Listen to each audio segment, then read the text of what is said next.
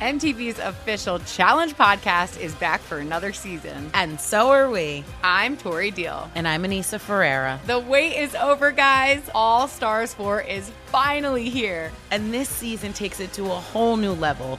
Old school legends, modern power players, and ex-lovers are all competing in Cape Town, South Africa for the prize of $300,000. And we're going to be right here along with you fans, covering every episode on the podcast. Listen to MTV's official Challenge podcast on the iHeartRadio app, Apple Podcasts, or wherever you get your podcasts. I'm Jordan Gonsalves, and I'm a journalist. Join me on my new podcast, But We Loved, where queer elders recount the amazing history they've lived through. In the middle of Wall Street, they stopped traffic. They were doing a die-in. And in the process, share little gems of wisdom for the next generation.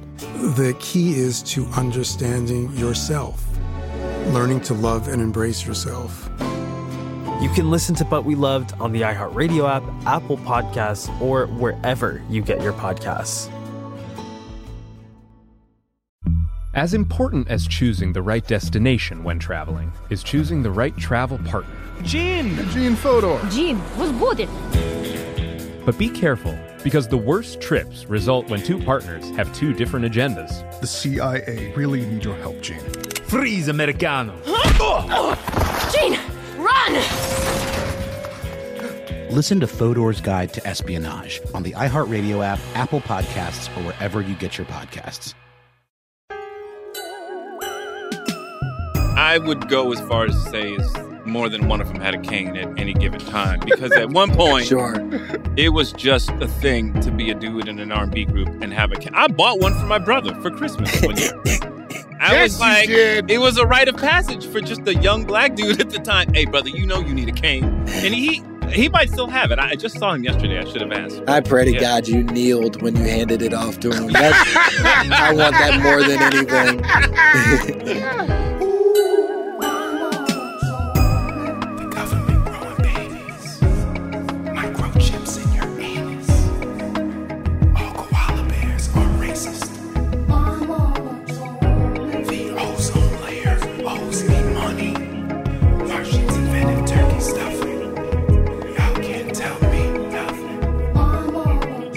Welcome to another phenomenal episode of My Mama Told Me, the podcast where we dive deep into the pockets of black conspiracy theories. And we finally work to prove that Kyla Pratt did in fact sacrifice her television father Flex Alexander's career to the Black Illuminati in exchange for eternal youth. It sounds right to me. I'll be honest, that sounds exactly right. Kyla Pratt has not aged a day since 1991. She looks amazing. She looks fantastic, and something had to have happened. You can't Where's be Flex? The same girl from Love and Basketball forever. Where's Flex? He was on a rocket ship to the moon. I haven't seen him since. You know, he was in, if I'm remembering correctly, he was in Snakes on a Plane, if I'm not mistaken. Who he was showed it? Up briefly in that. I was in Snakes on a Plane briefly. That's no barometer for success. This easily could have been a Flex Alexander hologram that or Washington. Which one was he? Was he Washington or Alexander? Flex Alexander, I believe he was Flex Washington on the show one-on-one. Why do that? Why not pick a full different name if you're going to be in a multicam on UPN? Why commit so hard? I think that you want the name Flex is what's going to travel. Alexander Washington, it's all very interchangeable, but Flex is what they want us to remember. He said Alexander is my slave name, but Flex, that's... Washington is my lesser slave name. Washington is my chosen slave name. Yeah. If I have to choose a slave name, I want the best slave owner, i.e. Washington. No, they had Dental, the Washingtons. It was a good family. Yeah, it was a solid family. Solid slave owner. Shout out to the slave owning Washingtons. If you're still out there, hell yeah, you got it, baby. You're the best. What are we, 1 minute in? All right. I'm David Borey. And I'm your co-host, Langston Kerman. We're so happy to be here with you. We're talking shit about apparently Flex Alexander and Kyla Pratt. And George Washington a little bit, but less so him for some reason. But our guest today, I would dare to say that he hasn't owned any slaves, nor would he. Well, I think he'd go so far. Okay, maybe he would. He's not certain. He's wavering on the subject, but he's such a funny comedian, hysterical. You've seen him in so many things. Specifically, he is a writer, producer for The Great North on Fox. So fucking funny. Please give it up for our guest, Mr. Kevin Avery. What's up, gentlemen? How are you? Hey. We're excited you're here. I'm gonna go no on the slave owning. Damn. I'm going to make that official. Yeah. Okay. It just feels. Put it on wax. Yeah. I'm going to be trying to be on the right side of things. You know, I feel like slave owning is a dangerous precedent to start to put out there now. Yeah. It would be a weird way to start the episode and expect people to eventually be on your side. And then just ride with me. I would go back to the part where he said he'd own slaves. Okay, hear me out. Yeah. I'd own slaves, but Yeah. None for me. So I'm good. So no to slave owning, and that's fine. To each his own, is what I always say. But you came to us this week with a conspiracy theory, and I say you, but the truth is this is a bit of a unique episode because you did not, in fact, come to us with this conspiracy theory. You came to us with an open heart. You said, if you fellas have something you want to discuss, I am more than open to taking that on. I'm not afraid of what possibly could come down the pipeline. And then Bori immediately raised his hand. He could not have raised his hand faster, Kevin. Yeah. I want you to know how quickly this happened. Unbelievably fast, he raised his hand with a conspiracy theory that I would argue is maybe the most unfounded thing that we are going to take on in this conversation ever. That's crazy. Wow. Okay. Already starting with I'm going to say this you haven't said it yet. This was a theory that I definitely was riding with for a minute. Thank you. For a minute. And then I really thought about it. But I mean, I just want to note that we're 5 minutes in. Langston has already positioned me in the position of the buffoon, of the madman, of the wild card. Wow. I just want that spicy episode. My God. Okay, so now, all right. Now there's a hierarchy being formed. Have I walked into some unsettled shit that for me personally, this goes back to before grade school. This is a lifelong. I can't wait. Vendetta. I mean, I will say this too about the theory you chose. It hit me right here. Right here. He's pointing to his heart, not. I know that you have skin in the game personally. That's why I chose it for you. Yeah. Okay. So I appreciate that. Let us not linger any longer. Let us not leave our audience with bated breath. The conspiracy theory that was presented, it was my mama told me. Light-skinned people are good at R&B. Boom. Let's unpack it, fellas. Boom. David, this is yours. This is your baby. I'd love for you to kick us off. I just have felt throughout, and I don't listen. First of all, I personally do not think that light-skinned people are better than dark-skinned people at R&B. I think that it's even. Whoa. Oh, wait. I think there's been a lot of dark-skinned erasure in the R&B game in general. Just like I think, quite honest, there's been a lot of fat erasure in the R&B game as well. I'd agree. Because we all remember Woody from Drew Hill. What happened? Or Jazz. What happened? Jazz was the heavier one. Last of the thick kings, as far as could sing.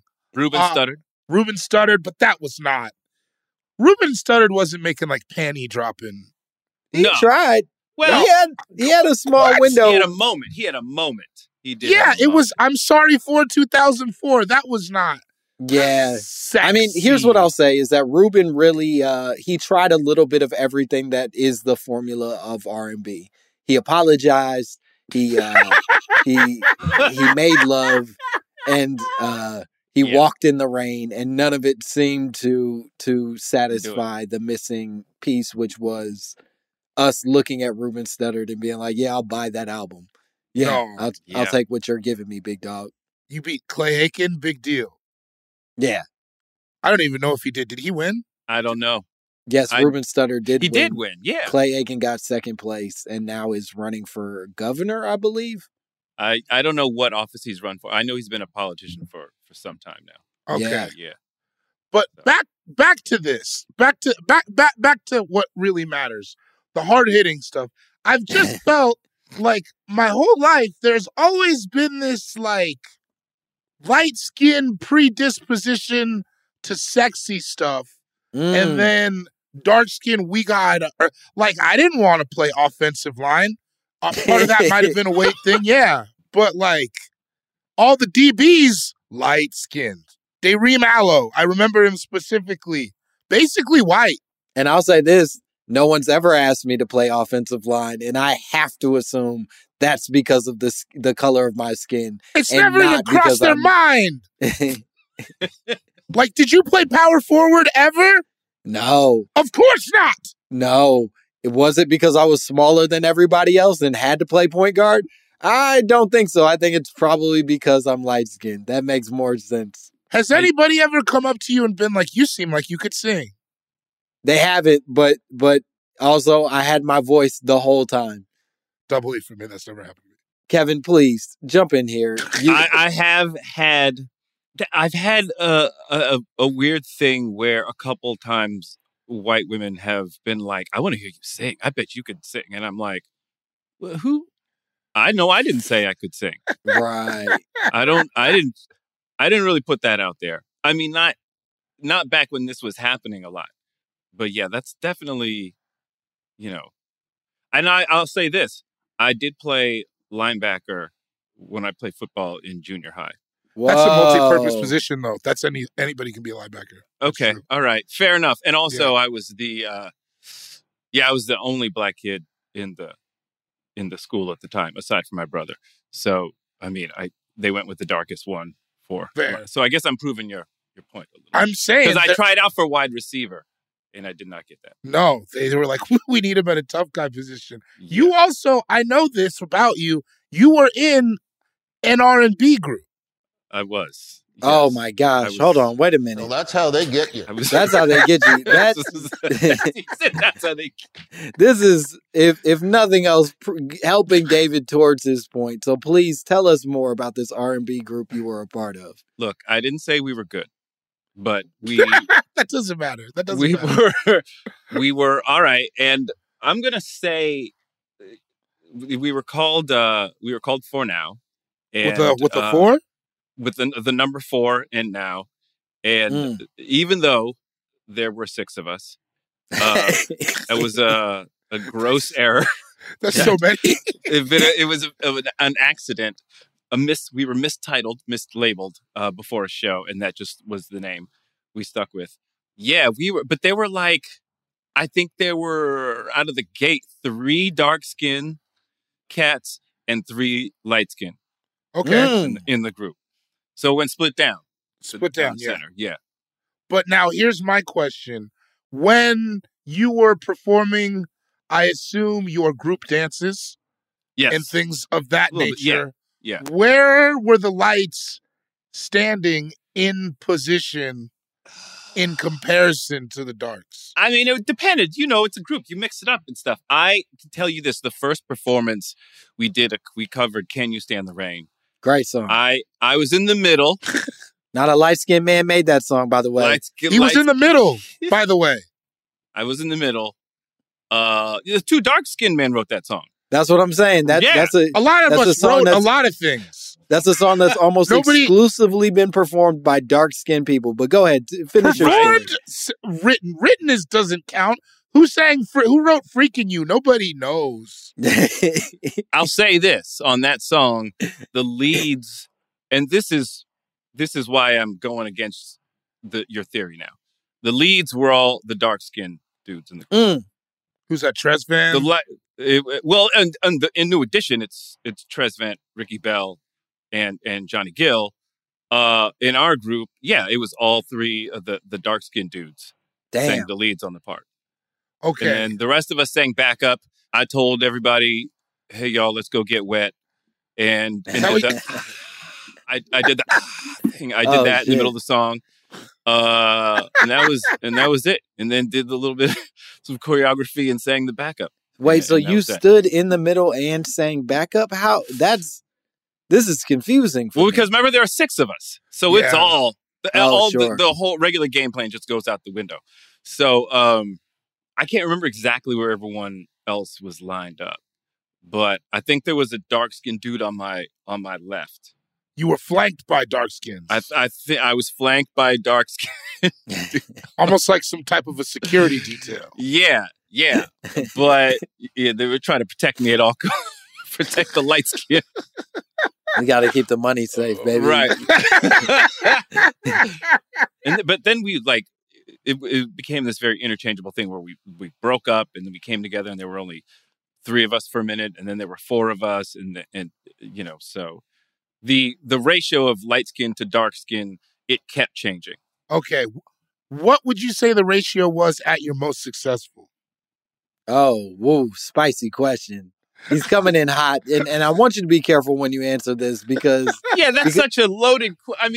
The gun couldn't be closer to down your throat. What the hell, man?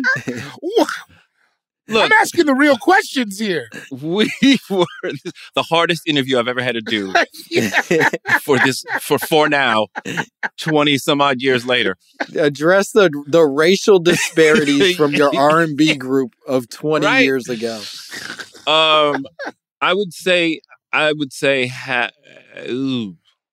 oh shit, no, still half and half, and half, because there eventually were 4 of us, and by then we changed the name, but it was still 2 dark-skinned dudes and 2 light-skinned dudes. And how dark are we talking on like a scale of Langston to myself? I mean, it was literally the dark-skinned guy, like Ron, the other light-skinned cat, was about Langston's complexion. And then good color. My man Corey. See, there you go. Yeah. You can't do that. You can't do that. I just like to hear it. I like to hear that there's somebody else out there doing it, baby. It's all right. Yeah. Someone else making it happen. Come for on, us man. light skin. Keep selling the brand. But then my man Corey, David, he was about your complexion. Corey and Patrick. Patrick was a little younger. Or a little lighter than you. Okay. People do conflate younger and lighter a lot. Sure. I mean, the darker. This brother is hurt today, Kevin. Kyla Pratt. So tell me a little bit more. You start this R&B group. Right. Is that the goal? Are you guys going to be like R&B superstars, or was this just like a fun? Hey, it was. We were a dance crew to start. Whoa. And I'm trying to remember the ratio. Again, that was split down the middle. There were 4 of us in a dance crew, and then some of us in like sort of the outside crew that joined. We started singing together. But even in the dance crew, 2 light skin, 2 dark skin cats, and so. And I would argue that a dance crew with black, that's Korean erasure, if you ask me. Those are Korean jobs. They just got here. Don't do that. Don't do that. Wait, don't do that. Don't do that. That's You're crazy. stealing good, fine Korean jobs. They for the dance. They just got it. There's a bunch now, but there wasn't a bunch in like '88 of Korean dance crews, right? Nah. I would say you're looking at. I mean, I don't know the history of the Korean dance crew. Hey, y'all about to trap me up. Yeah, no. Y'all about to trap me up on some shit. No, every week I finish this being really worried about the things I've said. Yeah. Not me. I rest fine. Langston just goes straight to sleep comfortably. But yeah, I mean, it was, we were like this little dance crew, and then we started hanging out and singing together, and we were like, we should really take this seriously. And so we started performing together a little bit, and then we knew a guy who had some recording equipment. Right. And I wrote music. So I started writing some stuff. We started recording. There was another guy who kind of would produce some of the other stuff that we sang, and yeah, we just started doing it. And our goal was to kind of blow up and do the whole thing. But it just sort of fell apart. We were all from different parts of the country. We met in the South. Okay. And that's so, a common thing. Yeah. And so it just kind of flew apart. And also, it was at a time when that was kind of, it looked like that was about to go away, that whole thing. New Edition had come in and gone. And even Belle Biv DeVoe was like, hi, bye. For, like in early 90s. Right. Yeah. But they made such a huge splash, but then they bounced. And then it was a lot of other groups that did their thing for a while, but it just felt like what we were trying to do, what we were trying to go for, it wasn't gonna, go the way we wanted to. Would you have likened yourself to like an O-Town? Or H-Town, excuse me. I was like, O-Town. Would you have likened yourself to maybe the worst boy band in all the boy bands? Would you say you were just fucking awful? That was my fault. That was my fault. It took me, I had to reload. That was bad. That was really bad. I would say we were, and I don't mean to, but we were very New Edition-esque. When there were the six of us, and then because then when the group was reduced, we had a much more Belle Biv DeVoe-ish sort of angle. I mean, there were genuine hip hop heads in the group, so I feel like no shade against Belle Biv DeVoe, but like the hip hop we were doing we were trying to, probably to our detriment. We were probably trying to be too. Y'all were trying to rap. We were trying to experiment with shit. Okay. And it didn't work. You were past New Jack Swing. You were like, yeah. It was. I mean, but we played around with some of that. I mean, we didn't know what we were doing, man. I have some of the demo tapes that we did. And when I listen to that, I'm just like, who the hell let us? We had no friends. No one said, hey, y'all, come here for a second. Let me gather all six of you brothers around. You're making a mistake here, fellas. Yeah, some of it was good, but a lot of it was like, what the hell were we thinking? Can you drop a couple song titles just so we? Yeah, we had something called, and we were a group that took ourselves and everything of the moment too seriously. One song we did was called The Experiment. And it was literally just us trying. It was that thing I was talking about. We're gonna have like a sort of like a house or a club section, and then we're gonna have like a straight hip hop section, and then we're gonna it doesn't. Music doesn't work. That music doesn't do that. It just doesn't do that, fellas. We had another song called "It's a Black Thing." Ooh, that was okay. Because that's open it up. We had a song called. Wait, no. What was the black thing? It was literally. It was just what. It's a black thing. It was. That was the phrase of the moment, y'all. Hey, listen, David. If you gotta ask, you'll never know, buddy. It's a black thing. I'm trying to remember the first line of my, because that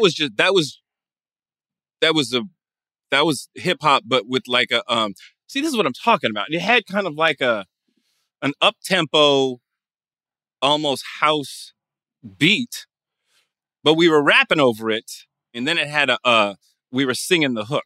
Damn. There's a lot of qualifiers here. There was a whole thing, but I think, I'm trying to remember, I think that it was like, Bo knows this, Bo knows that, but Bo don't know a damn thing about the lyrics that a brother bring.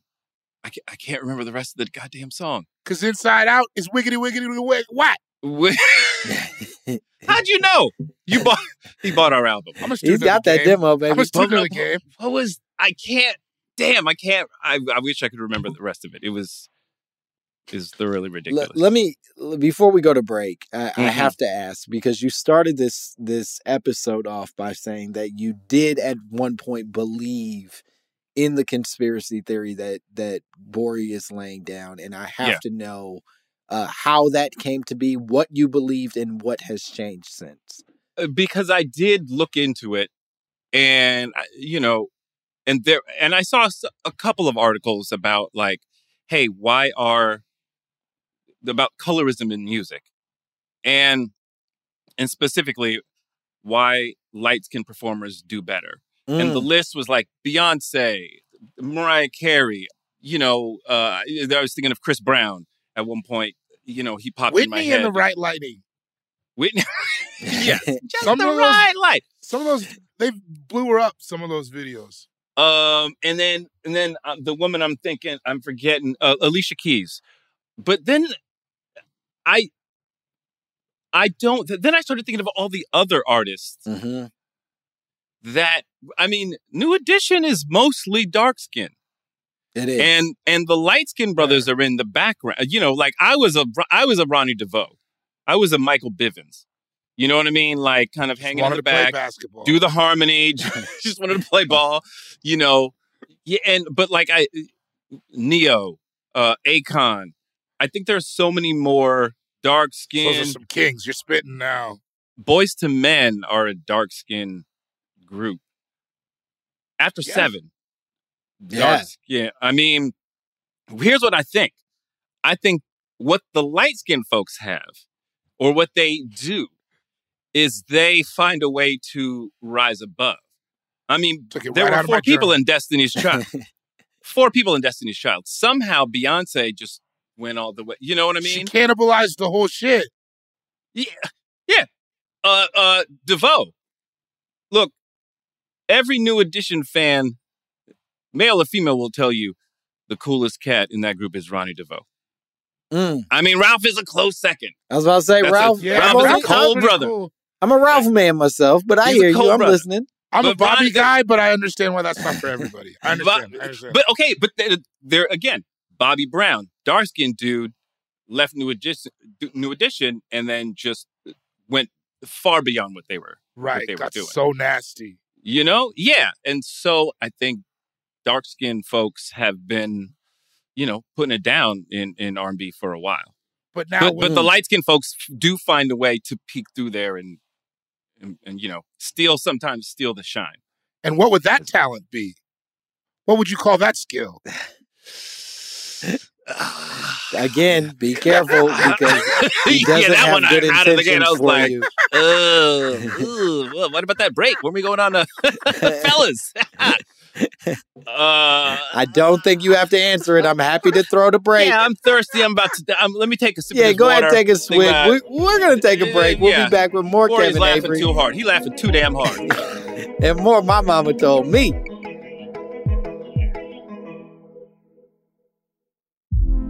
Hey girlfriends, it's me, Carol Fisher. I'm so excited to tell you about the brand new series of The Girlfriends. In season 1, we told you about the murder of Gail Katz at the hands of my ex-boyfriend Bob.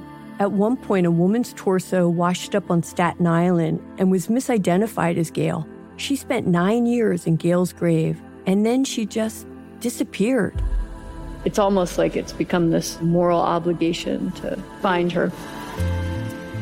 And that's what we're going to do. Find this missing girlfriend and tell her story. With the help of some of your favorite girlfriends from season 1, like my producer, Anna. Oh my God. My friend, Dr. Mindy Shapiro. Hi, it's Dr. Shapiro, and I'd like to speak with the deputy medical examiner. And of course, Gail's sister, Elaine Katz. Having no closure, it kills you. Join us as we try to solve a 35-year-old cold case. It's not going to be easy, but it's going to be one hell of a ride. What? I can't believe this. Listen to season 2 of The Girlfriends, Our Lost Sister on the iHeartRadio app, Apple Podcasts, or wherever you get your podcasts. Something that makes me crazy is when people say, well, I had this career before, but it was a waste. And that's where the perspective shift comes, that it's not a waste, that everything you've done has built you to where you are now. This is She Pivots, the podcast where we explore the inspiring pivots women have made and dig deeper into the personal reasons behind them. Join me, Emily Tish Sussman, every Wednesday on She Pivots as I sit down with inspiring women like Misty Copeland, Brooke Shields, Vanessa Hudgens, and so many more. We dive into how these women made their pivot and their mindset shifts that happened as a result. It's a podcast about women, their stories, and how their pivot became their success. Listen to She Pivots on the iHeartRadio app, Apple Podcasts, or wherever you get your podcasts. Bring a little optimism into your life with The Bright Side, a new kind of daily podcast from Hello Sunshine, hosted by me, Danielle Robay. And me, Simone Boyce. Every weekday, we're bringing you conversations about culture, the latest trends, inspiration, and so much more. Thank you for taking the light, and you're going to shine it all over the world, and it makes me really happy. I never imagined that I would get the chance to carry this honor and help be a part of this legacy. Listen to The Bright Side on America's #1 podcast network, iHeart. Open your free iHeart app and search The Bright Side. And we are back.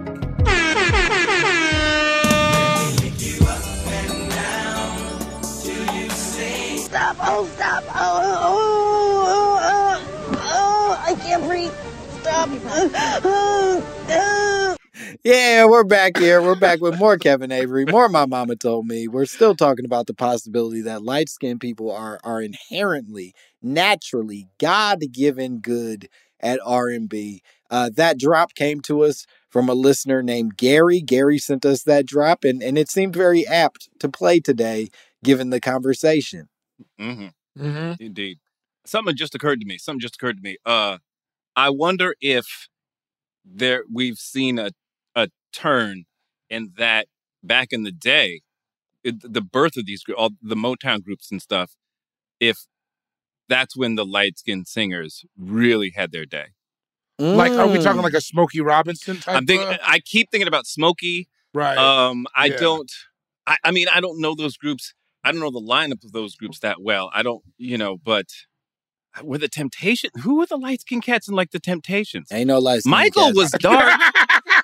Michael was dark. He made a choice. That don't count. Yeah. Michael slid into light-skinnism. Yeah, he learned it late in life. There were no light-skinned Temptations, I don't think. No. What? I don't remember a light-skinned Pip. I don't think there was a light-skinned Pip. I think it was Smokey. Smokey's the best example I think anybody can come up with, and he had light eyes, so I feel like that's a whole different type of person. What? You know what I mean? Is that? Yes. I'm not qualified to speak on that. Light-skinned dudes with light skin with light eyes feels like a different game than what I'm playing. Do you know what I mean? Michael Ealy and Boris Kodjoe are not putting the same energy out in the world. That's fair. I think that's reasonable. I think it's reasonable. I think that's how I feel about like very physically fit dark-skinned men in myself. Yeah, exactly. It's like you see Jaimin Hansu without a shirt on. That's not. Those aren't the roles I'm going for. No, we didn't have the same opportunities laid in front of us. No. Tay Diggs was in the theater. I see Michael Ealy around my neighborhood semi-regularly, and I just suddenly I feel like he's my nemesis. For no reason at all. The brother's never done anything to me, but I see him and I'm just like... Is it the eyes? They are piercing. Yeah. And let me break this down. I think a lot of this work came from... This is good for my personal story. I'm getting this right now. I have a play cousin who is 6 years older than me, who is light-skinned with green eyes. Uh-oh. Woo! And sang R&B and danced and all that the time. And we would go to the mall and shit. And people would ask if he could sing and shit like that. So I think that this may be about light-skinned people with green eyes for me. There we go. We also had another girl that was around us all the time, and she had blue eyes, but she was not as light-skinned as he was. And I'm so happy, I guess, to hear you saying this, because it does feel like now we're getting to the root of where some of this feeling is coming from. Right. That while I'm sure there's plenty of evidence, Kevin, as you pointed out, there are some light-skinned singers and performers that populate the sort of charts as they were. There seems to me to be a pretty substantial, if not heavier leaning ratio towards dark-skinned people. Yeah. Now, I'm going to say, I don't know why I don't trust what you're saying right now, but I feel heavily on the defensive for some reason. I took the time to look up, the list. And I do think your point about Whitney Houston and the right lighting, they probably did a bunch of stuff to make Whitney look darker, or rather lighter than she actually was in real life. They blew up a lot of people. I mean, I think JoJo. Or KC from KC and JoJo. Freaking You, interesting. he's blasted with like all those videos, he looks like almost light-skinned.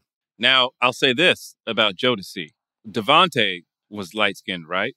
Yeah. He's light-skinned. And he was the king of Jodeci. He right? was he was the brains behind the operation. Yeah, but fellas, how'd that work out for him? I mean, that's true. That's true. Devontae had a run. Don't do that. Don't do that. Do not He had his moment. Yeah. He had his let's not moment. sit here and down Devontae. They put his name in the middle and then they kicked him out. What do you want? What do you want from this? Boy. I don't think. Well, a couple of fun facts about Jodeci. There's a fifth member. Uh-oh. Is he fat? I've never seen him, but he's a guy. I can't remember his name, but he was on the original demos of the songs that they recorded that they took to Andre Harrell. When they were all going to go up to New York, he was going to go with them, and his girlfriend got pregnant, and they were like, "Well, hang back, bro. We're going to go up there, take care of this business." Oh no! I don't know if I think, to be fair, I think he was like, "I need to stay with my girl." They were like, "Cool, we'll go handle this, and we'll send for you when it's all about to go down." But Andre Harrell was like, "I like this two sets of brothers thing. It's just going to be y'all," and that was that. Whoa, that's heartbreaking. That hurts. And then the other thing is that Devontae, I believe at one point he was dating, I just thought this was the weirdest thing. He was dating the daughter of a hardcore evangelist, one of the popular ones. I think it was Jim and Tammy Faye Baker. No, a white lady? Their daughter. Yeah. Devontae? Yeah. Yo, that guy, that's like forever cements him being a legend to me. That's the most amazing thing I've ever heard. That's surreal, right? I never heard that. Where I did he don't meet know. her? I don't know. I mean, they were both from like Pentecostal churches. So they were, Before you celebrate too much, I will say that is technically the formula to making a light-skinned R&B singer. That's true. Devontae mushing into Jim and Tammy Faye Baker's. Did you say mushing in? Yep. I Which don't is like another that. song that I think was on Kevin's demo, Mushing In. Mushing in. No, Mushing that in. was one of our big. That was an ellipses after It's a Black Thing. Mushing in. It's When a you're putting the black album order together, you Mushing got to in. go, It's a Black Thing, Mushing In. Mushing in. I'm trying to remember some of the other titles, and I can't. There was a song called "Stalkin'."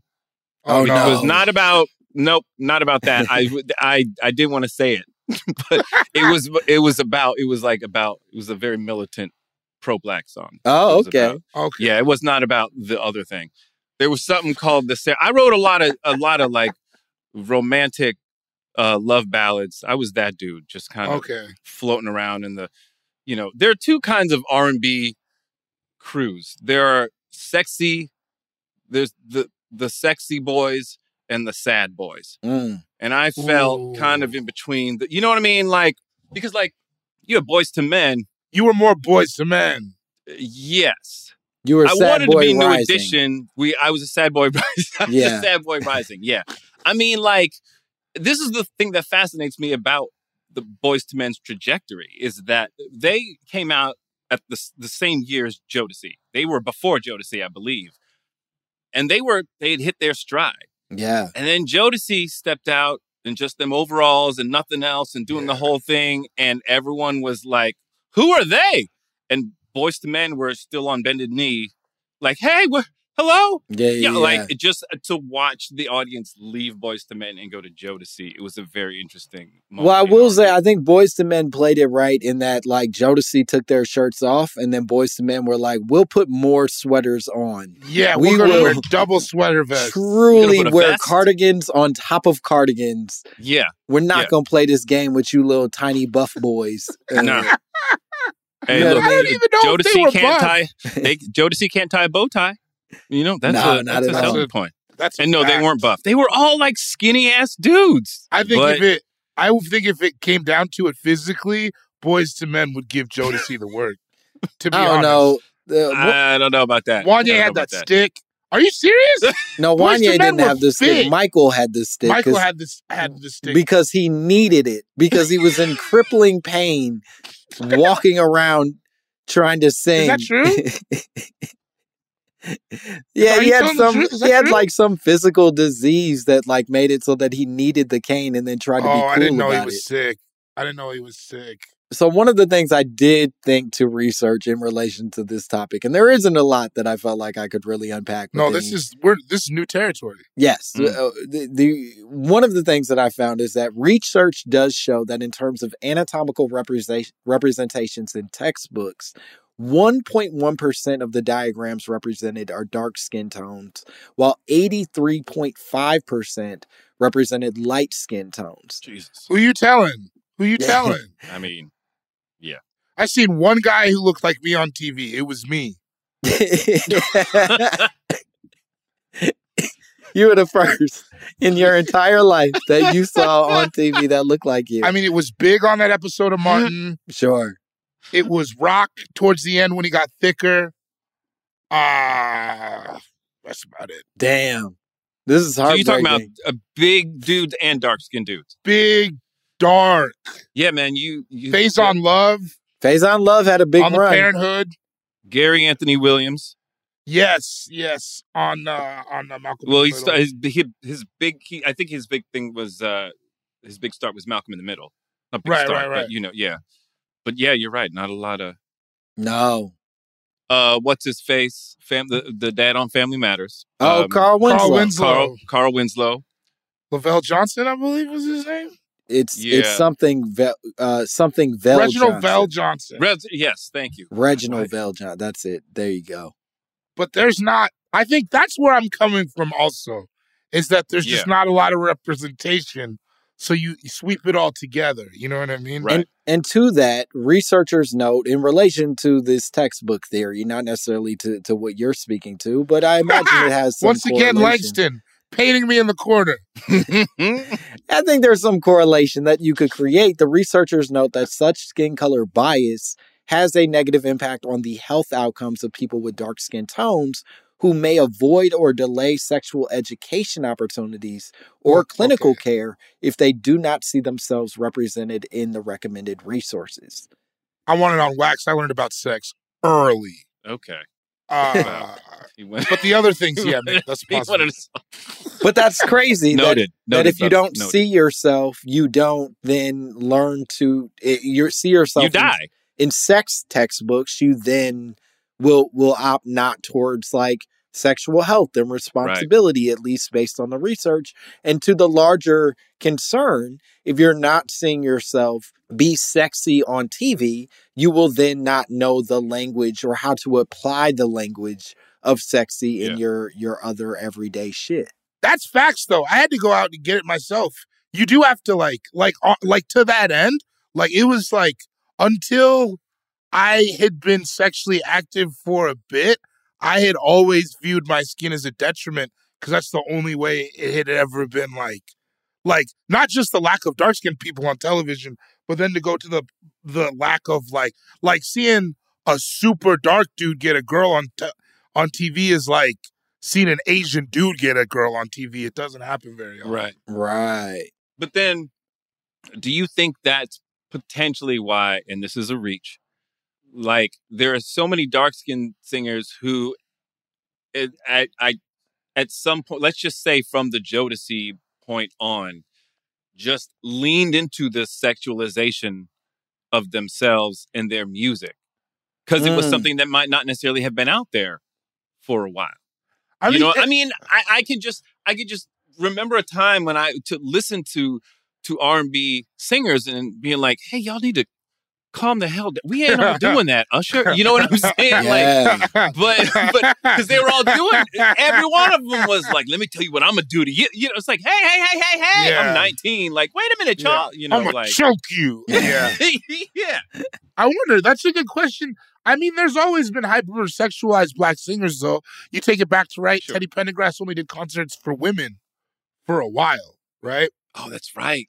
Wait, And so he that was a was- rule he made that like you couldn't come to his concert if you weren't a woman? Well, that was his manager, Shep Gordon, being like, I believe it was Shep Gordon, Somebody can quote me if I'm wrong. But that was his manager being like, that's what we lean into 100%. 100%.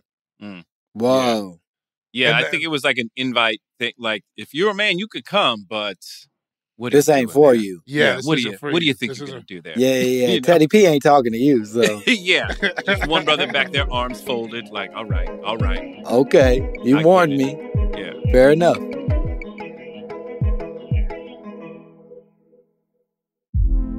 Hey, girlfriends, it's me, Carol Fisher. I'm so excited to tell you about the brand new series of The Girlfriends. In season 1, we told you about the murder of Gail Katz at the hands of my ex-boyfriend, Bob. At one point, a woman's torso washed up on Staten Island and was misidentified as Gail. She spent 9 years in Gail's grave, and then she just disappeared. It's almost like it's become this moral obligation to find her. And that's what we're going to do. Find this missing girlfriend and tell her story. With the help of some of your favorite girlfriends from season 1, like my producer, Anna. Oh my God. My friend, Dr. Mindy Shapiro. Hi, it's Dr. Shapiro, and I'd like to speak with the deputy medical examiner. And of course, Gail's sister, Elaine Katz. Having no closure, it kills you. Join us as we try to solve a 35-year-old cold case. It's not going to be easy, but it's going to be one hell of a ride. What? I can't believe this. Listen to season 2 of The Girlfriends, Our Lost Sister on the iHeartRadio app, Apple Podcasts, or wherever you get your podcasts. Something that makes me crazy is when people say, well, I had this career before, but it was a waste. And that's where the perspective shift comes, that it's not a waste, that everything you've done has built you to where you are now. This is She Pivots, the podcast where we explore the inspiring pivots women have made and dig deeper into the personal reasons behind them. Join me, Emily Tish Sussman, every Wednesday on She Pivots as I sit down with inspiring women like Misty Copeland, Brooke Shields, Vanessa Hudgens, and so many more. We dive into how these women made their pivot and their mindset shifts that happened as a result. It's a podcast about women, their stories, and how their pivot became their success. Listen to She Pivots on the iHeartRadio app, Apple Podcasts, or wherever you get your podcasts. Bring a little optimism into your life with The Bright Side, a new kind of daily podcast from Hello Sunshine, hosted by me, Danielle Robay. And me, Simone Boyce. Every weekday, we're bringing you conversations about culture, the latest trends, inspiration, and so much more. Thank you for taking the light, and you're going to shine it all over the world, and it makes me really happy. I never imagined that I would get the chance to carry this honor and help be a part of this legacy. Listen to The Bright Side on America's #1 podcast network, iHeart. Open your free iHeart app and search The Bright Side.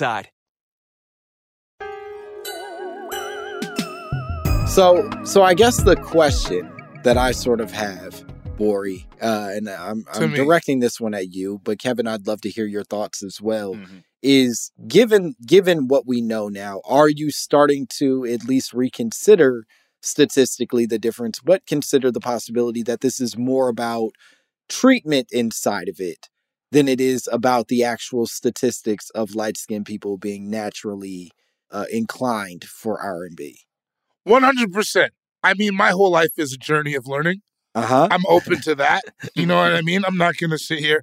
I think that a lot of these things about representation, though, I think it lends people to telling young people which direction to move in because of representation, where it's like if you're more inclined, maybe the visibility is there, but you're still more inclined to think that this is this type of thing for this type of person.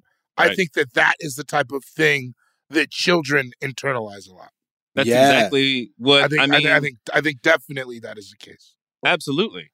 I mean, look, the whole reason I'm in a singing group is because when I was a kid, my mom saw New Edition on TV and was like, look at these little kids singing. And I was like, oh, so little kids can do this. Right. Shit. Well, I mean, that's exactly how it happened. That's the only reason I got excited about someday doing that. So, yeah, I think, but I just wonder, because, I think it's the opposite. I think, clearly it seems like there are more dark-skinned singers, popular dark-skinned singers, than there are light-skinned. And I just wonder. And that was the whole reason I brought this up. You're not trapped in here with me. Okay. I'm trapped in here with you. Or vice versa. It's the other way. You want it the other way around, bro. You're not trapped the in here with victim. me. I'm the victim. I'm the prisoner. Ta-da! I do think to that larger point, there is a weird association, even as a light-skinned person, now that we are clearly the victim in this story. As a light-skinned person, it is that weird thing of people being like, light-skinned R&B singing motherfucker. And it's like, dog, it's only like 3 of us, and one of them is I'll Be Sure. Like, it's not, we're not hitting great numbers here. Yeah. Truly, John B was a white man. He scammed y'all. What? Like, really? He's not even, he's not black. He just had a lineup. Whoa, wow. He had that yellow fleece. Nah, Brother. big dog. Bruh. Bruh. All for Did he have One. a song with Tupac? That song, that group, All for One, those were white guys. Those weren't black dudes. I thought they were Asians. Even better. I thought they were Asian. All for One was Asians? I think don't quote me on it, but I think they were Asian. I at one point thought New Kids on the Block was black because I heard that when I heard that Please Don't Go Girl and little Joey McIntyre singing that falsetto, I just assumed black. First of all, there were no white kids.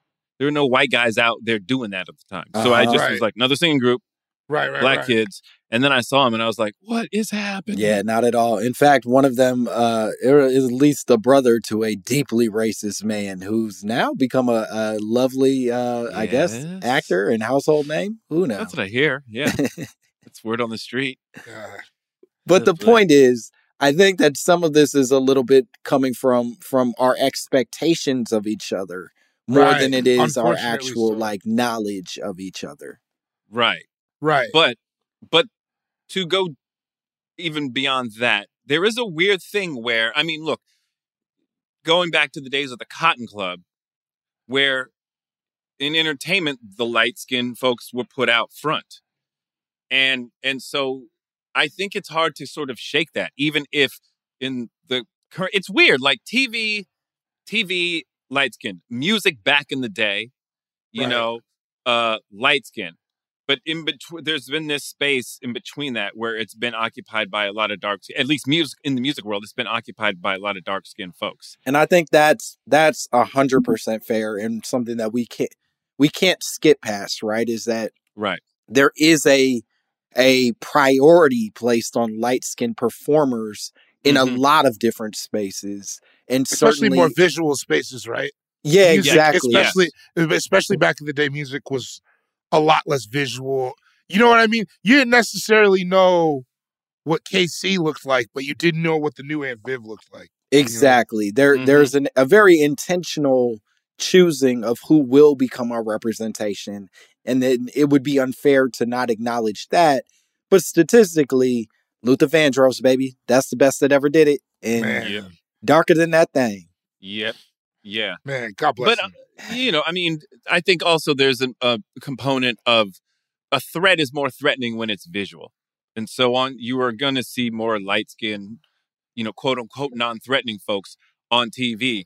They, you know, I think white America was able to look the other way. We're not worried about what these R&B singers are doing. Mm-hmm. They're doing their thing. And so, and especially, you know, music being as segregated as it was for a long time, it was like, sure, we ain't worried about it. And so you saw a lot of dark-skinned artists breaking through and really not taking over, but just, you know, they were everywhere.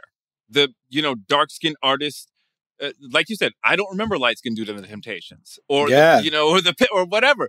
And so it almost is like there was a time when the dude in the skyscraper was like, let's just leave them to their own devices. Right, let them be. Yeah, and in a yuckier way, it also then reminds me the transformation it makes, because I think you're absolutely right. There was a period where they were just like, the Four Tops, the Delphonics, the Temptations, they'll all be dark. Yeah. We don't give a shit. That's their stuff. And then at some point it became A&Rs figuring out a way to sell this thing, package this thing. And it doesn't feel dissimilar to like the white rapper conversation, right? Yes. There are not more white rappers, but the white rappers that make it get elevated in a way that makes you feel like, yo, what the fuck is happening, that makes it so that that whether he's talented or not, there's no reason this individual should be so far ahead of everybody else at his same level, caliber, whatever. That's exactly it. Yeah. I mean, it's similarly, you know, and I'm not familiar with these groups, but I've heard about this. The idea that in the 50s or 60s, there would be the you know, whoever out there, you know, insert whatever black singing group out there doing their thing, and then they would find a white singing group. They'd give it to the Beach sort of Boys mirror or what they whoever. did. Yeah, exactly. And so, well, That happened to Chuck Berry a lot, right? Yeah. So, I mean, I think, you know, the business side of music has always figured out a way to go, all right, let's let them do their thing, and we're going to elevate our people. And, you know, and sort of, it's what literally happened with singing groups.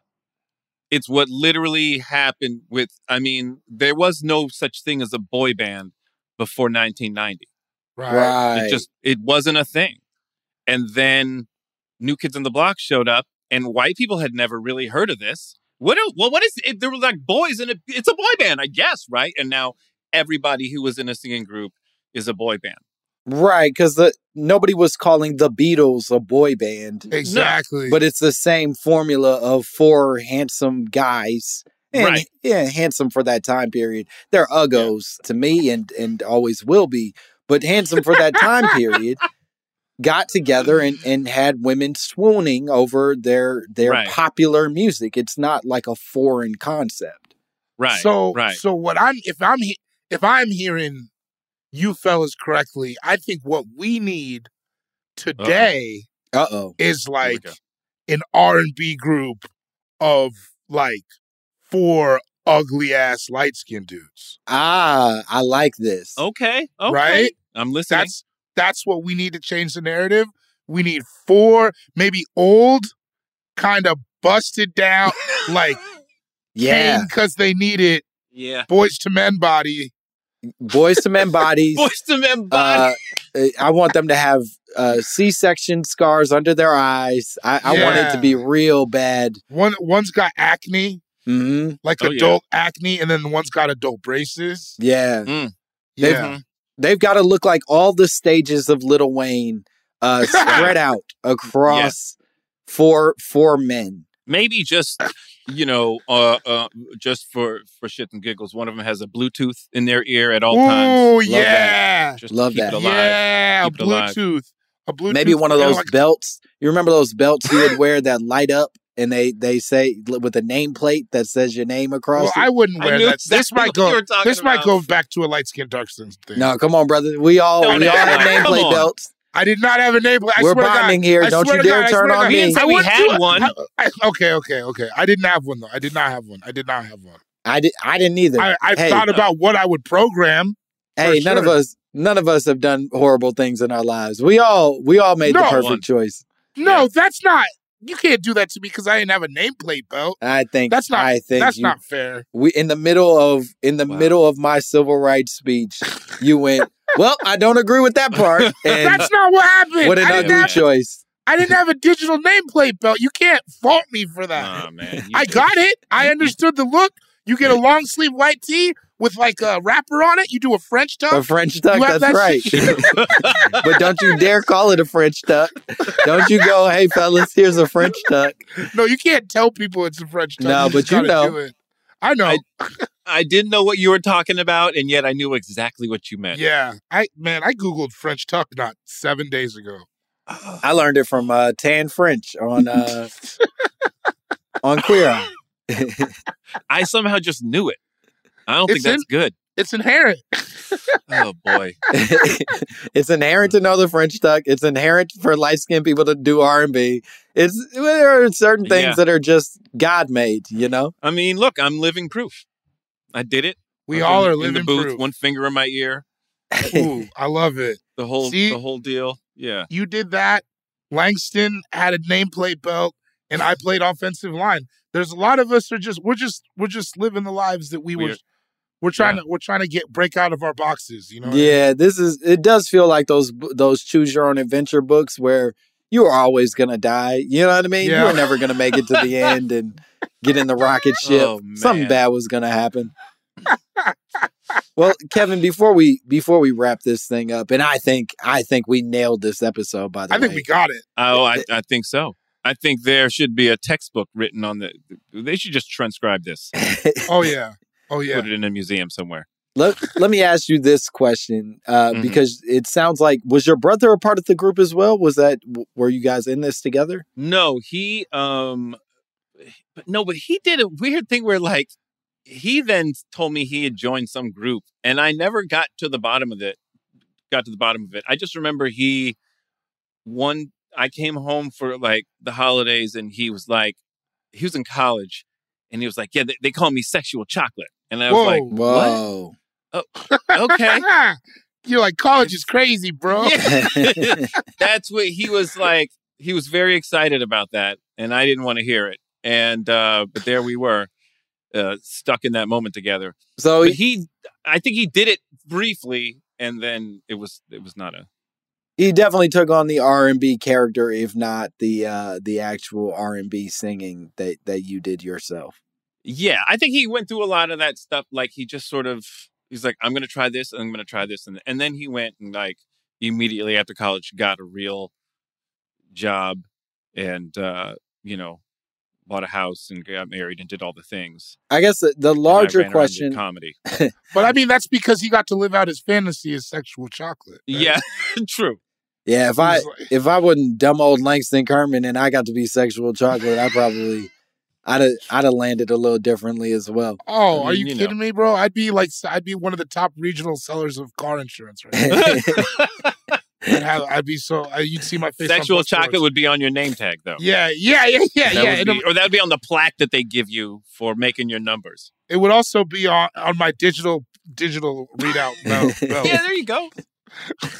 I guess the big question that I want to ask is, any regrets about the R&B group? Where are you at in terms of the full circle? You're a grown man. You've moved on. You make great comedy now. You do all the things that are opposite of what this is. Is there any part of you that's like, this shouldn't have been part of the journey? I mean, yeah, you won Emmys. Like, yeah. I mean, I think about what I wanted then, and I go, well, I'd be done by now. I think. I mean, right. I saw New Edition in concert like a month or two ago. They are one of the few groups that's still just out there doing it. But if our group had become successful, I think we might have had a moment and then we would have been gone. Yeah. Like a lot of groups were. And then I don't know what I'd be doing. Maybe I'd still be doing stand-up. Maybe but I think I try not to regret the trajectory, even though I overthink it a lot. I think that's part of being in this business, being an artist. Maybe I should have done this or, whatever. But I'm glad I got to live a dream for a minute, and now I'm on to doing other things and living other dreams. So that's beautiful. That is beautiful. That's a nice way for us to wrap this thing up. Yeah. And look, if all else fails, I'm still light skinned, y'all. Hey, there it is. He did it. He did it. He did it. There it is. Timestamp. Timestamp. That's what I needed to hear. And now I'll sleep just fine. I think we did it, y'all. Kevin, could you tell the people at home where they can find you and what cool shit you have going on? Yeah, you can. I'm one of those people who's on Twitter, but for some reason doesn't tweet. But I'm at Kevin Avery on Twitter if you want to follow Nothingness. Otherwise, you can find me on Instagram at Kevin Avery Comedy. And The Great North is on Sundays at Fox at 8:30. I think we're on hiatus now, but all our episodes are on Hulu. So go there and check out the show. And I'm even on the show from time to time. Look for my buddy Jarvis Dufresne. And yeah, that's it. I'm just out in these streets. Well, hit the streets, follow Kevin, and obviously watch The Great North. And then, David, where can they find you? What you got going on? Follow me on Instagram at CoolGuyJokes87. I sometimes post, things I've been grilling, places I go, stand-up dates. July 21st through 23rd, I'm going to be at the DC Improv. I don't know when this comes out, but I assume around then. And other than that, just hug your people. Have a good summer. Hell yeah. Have a good summer. Hug your people. Go see David perform live. And as always, you can follow me at Langston Kerman on all platforms. And if you want to send us your drops, your conspiracy theories, your degrading opinions about the work that we're doing, you can send it to mymamapod@gmail.com. We would love to hear from you. All right. We did it. Bye, bitch.